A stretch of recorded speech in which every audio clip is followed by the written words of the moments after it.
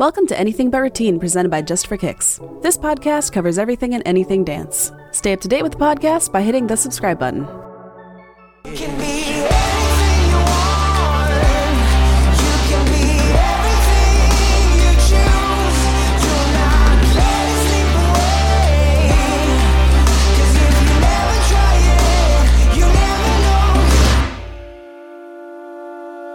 Hi, this is Cindy Clow, and I'm excited to talk today. I'm answering questions from Claire Augustine Hickson from Texas, and she heard me speak at the Texas Dance Educators Association convention and had a whole list of questions for me to ask. So I'm glad you enjoyed that presentation, and here we go. So her first question is, she's a first-year teacher, and how does she set expectations in a new environment?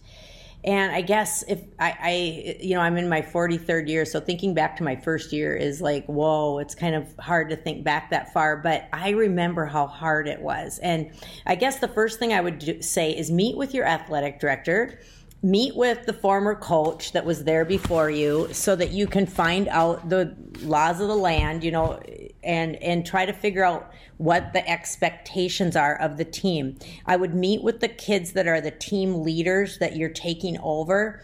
One of the biggest advices I will give you is don't change too much too fast. I would think that you want to make it your team eventually, but take the time to let them feel like they are a part of it, because otherwise they will resist you. So just think of it as going in to this year as tug of war, and you want the kids on your side, not the other side. So if you can the more you involve them in decisions, and I've always said I involve my kids so much so they definitely feel like they have a voice and they definitely feel like they're a part of the team. That doesn't mean they always get their way, because there's times I've said, I've heard you, now here's what we're going to do. But I still listen, and I still have to do what my gut says is right. But I would the other thing I would do is try to set goals together with your leaders. And one of the things I do with my team every year is I let them help me complete this statement. On this team, and they own it. They want to own it. And they want, they'll say stuff like, we work hard, we show up, we're on time, we care, we are, help each other, we mentor each other. So the list goes on, but let them help you set that goal that on this team, communicate with them and write down all the things, and communicate with your parents, communicate with the teachers in your school, communicate with your athletes, and communicate with school athletes, parents is what I was missing. I knew there was one thing. A parent meeting is so important for a new coach. So make sure you do that so they get to know you. They realize you're not sitting up nights dreaming of ways to make their life to torture their children. They get to see you as a person and as somebody that's working for their child. And sing your own praises when, I will say that's harder when you're a first year coach. So those would be my first things for setting expectations. Now, the next question was how to have confidence in yourself as a leader. I will say this, it's a slow process. I did not have the confidence my first year that I have now. That's a series of screwing up and learning and picking yourself back up, being resilient, and realizing it's not going to happen overnight. But every hurdle that you overcome, every challenge that you face will make you stronger. So think about, here's another dang growth experience, every time you go through something. I had a weird aha moment this summer. And like I told you, I've been coaching a long time in the same district. And my school is being remodeled right now. So my athletic director had moved to the office where my former athletic director was. And so I had to walk up this sidewalk that it was in a different building that I had not walked up that sidewalk for probably 25 years. And it brought back to me, oh yeah, I remember what I used to feel like walking in here. I was a lot more frightened to meet my athletic director. It was scary. I had to plan it. Where now that doesn't even faze me or make me think about it. That's confidence. That's successes. Every little success you have makes you more confident. So, goof up, fix it, learn. These are all things to growth experience. The other thing I would say, stand up for yourself. If there, I went through a couple years in my school where I had these nasty head coaches, and singularly they were not, but there was one person that was kind of stirring the pot and saying things about me, and my business had started taking off. I'd started to get kind of successful, and it was jealousy. And so finally one day I decided to have a meeting with all the head coaches, and let me tell you, I was only like 30, or I don't know how old I was. And I had called all these head coaches. Lots were much older than me at the time. And I met them at a cafe. And I remember telling my athletic director I wanted to do this. And he goes, well, if you think you need to. And I said, I think I need to, because there's all this trash talking going on about me and yada, yada. So I held this meeting. And afterwards, I actually had several, or, almost all of them come up to me and say, I'm so sorry that I got sucked into all this drama. And thank you for, setting us straight, and I apologize. It was a turning point for me in my community, a turning point. So I would just say you need to learn to stand up for yourself too, to have confidence, The last thing I'd say on confidence is expect some things to go wrong, because then when they hit you, you won't be like blindsided. So don't think it's going to be smooth sailing all year. There's going to be some rough patches, and probably more rough than smooth when you're new. And just if you expect that, things will go better. Get a mentor. Right on this Facebook is awesome. And this, our Dance Coaches and Teachers Unite. This is the type of thing you need to do to get through it. Find that mentor to help you. So the next question is, how do you get parents to be involved when they're not very involved in the program? New parents. I would probably start. I had that problem when I started too.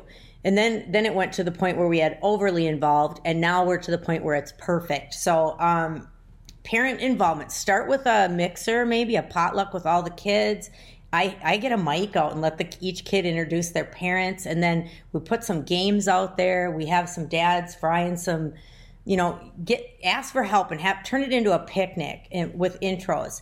And then publicly tell them what help you need. And I don't have a booster club, but I have, hey, I have this fundraiser coming up. Can you help me? And I also talk about just the positive things they can do for their kids when they're really tired. I have a really competitive team, so our year is really tough. And, sometimes it's just that emotional support they can give them. I also have given my parents a list, and I could share this with you. I have it somewhere, but a list of positive things they can do to support their child during the dance season. And, maybe list a few duties and have volunteers help. I think a lot of people don't want to sign up for a whole year of doing something, but if you would say, I need a chair for this short fundraiser, I need a chair for this, you would get parents to help you. It'll happen. That'll happen too. It's not going to happen overnight. It starts with a few and it spreads to more. And just like anything, a few parents will do the majority of the work and some will do not as much. But I feel like I have a very great parent group. Here's an example. I had just on social media said, oh gosh, I wish we had some boards to dance outside during COVID-19 so we could spread out but still practice our turn sets and this type of thing. And the next day, it was on a Saturday, I put that on social media. The next day, 2 dads showed up in my driveway with a sample board, and I didn't ask them to make them. They just did it. So the other thing is praise and thank them. You could have a silent, like whatever your name, like say you're the Buccaneers, you could have a silent Buccaneer dance team parent award every year, one that goes about their job and quietly but helps you. That would be a neat thing, because whatever you praise or notice will get repeated with the other parents. So that'd be a good thing. So the next question is how to teach parents that the kids have expectations and they can't, for instance, get their kid late to tryouts or like an audition and expect the child to make the tryouts. I think that all comes with back to your parent meeting and setting the standards for your team. And first thing I start out with my parents is I run a tight ship and we have extra dancers. We don't have alternates, but let's say I'm going to dance 32. I would have, 36 kids maybe. So the kids are vying to get in there. Or if all 32 are dancing varsity, I would have JV kids I could pull up if a varsity kid did not make wasn't, making the grade. So it ends up being kind of a competition to get in, and that helps me a lot. But I think the parents need to realize that. I think really much so that if you compare it to other sports, like, basketball is kids on the bench waiting to get in. And they need to know that you have to have consequences if kids don't show up, if kids are late, if kids, and I'm one of these people that I hate demerits. I do not use demerits. I want to catch my kids doing something right, not something wrong. So I don't do that at all. Ours, I don't even have any, like, if you're late, nothing happens type of thing.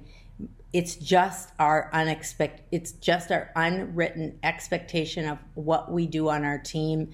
Back to that, on this team, we show up, we're on time, and our kids police each other. They come running if they're late. If they're got stopped by a train or they have a flat tire or something like that, they are running to get to practice. They want to be on time.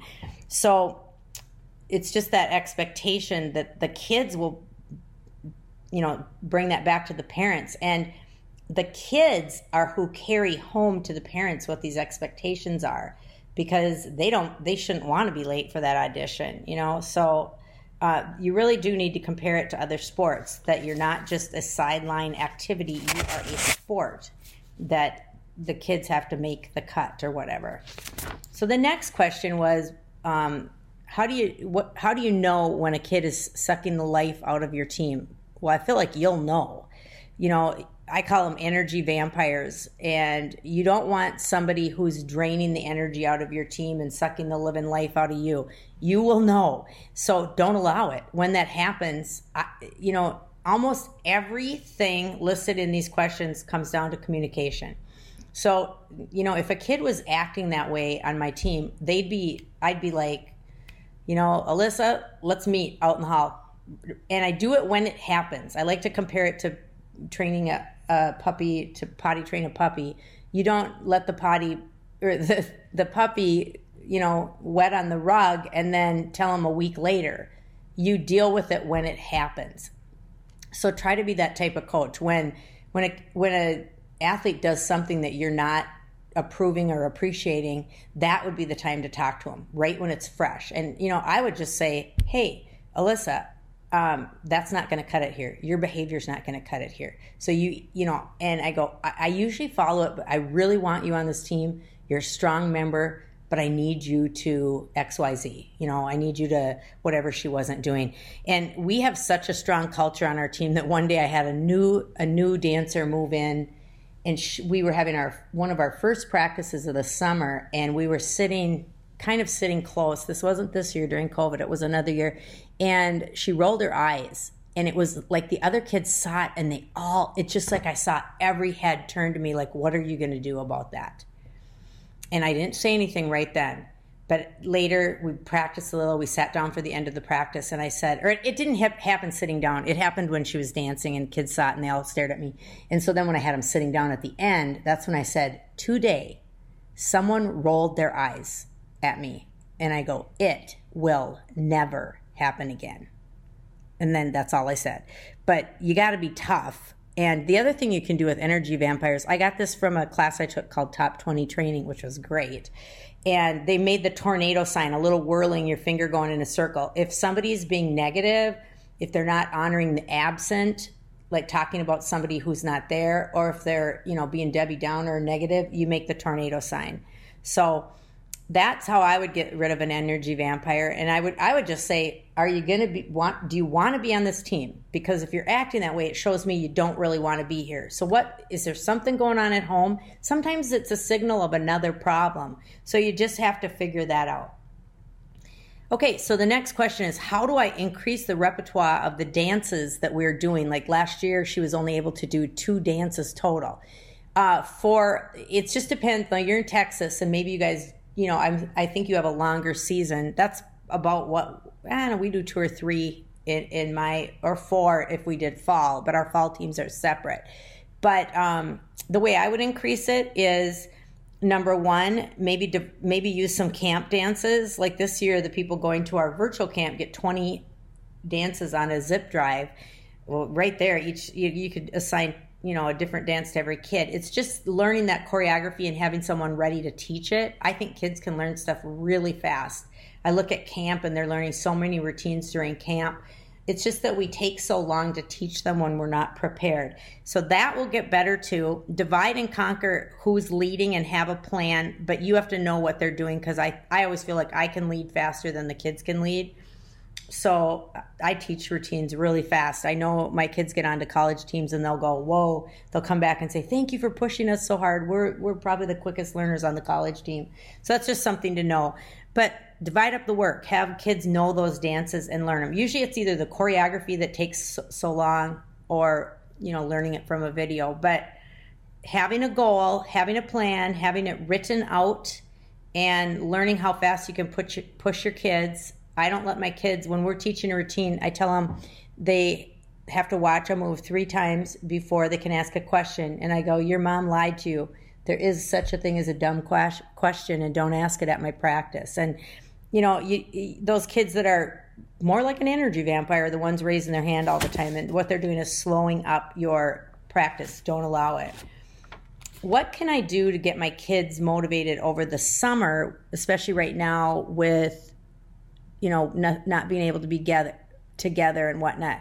Well, how to get your kids motivated. Let's see.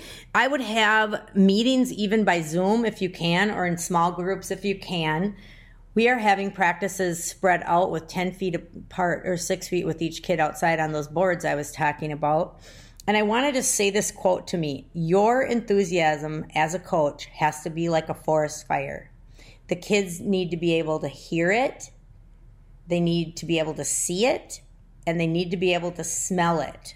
And I want you to really think about that. You have to be so positively contagious that your kids are with you and they're ready to conquer the world after they've been with you.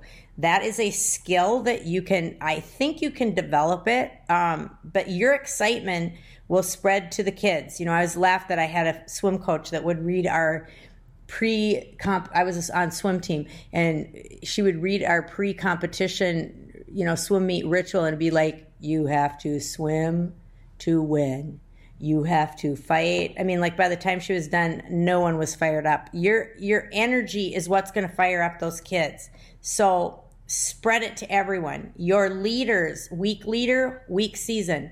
If you have a bad captain, you're going to have a bad year. So think so hard about how to lead that team with energy and positivity. Adding on to that last question is, how do you keep your kids motivated in the summer? Consider our virtual camp. It's only 3 days, July 20th through the 22nd, and there are top-notch teachers from all over the country. I've got a New York City ballerina, New York City Rockette, an LA yoga guru, Krista Miller, Autumn Miller, and Mark Meisner, and then also KP that has run 21 Super Bowls, the Emmys, the Oscars. Great life advice for these kids. So that, I would think it would help. And I know with COVID it's hard. You could maybe get together spread out. They can each do it in their own home if they have to. So that would be a neat thing. Okay, so the last question, how to start traditions. Well, the first thing would do is take a step forward and start.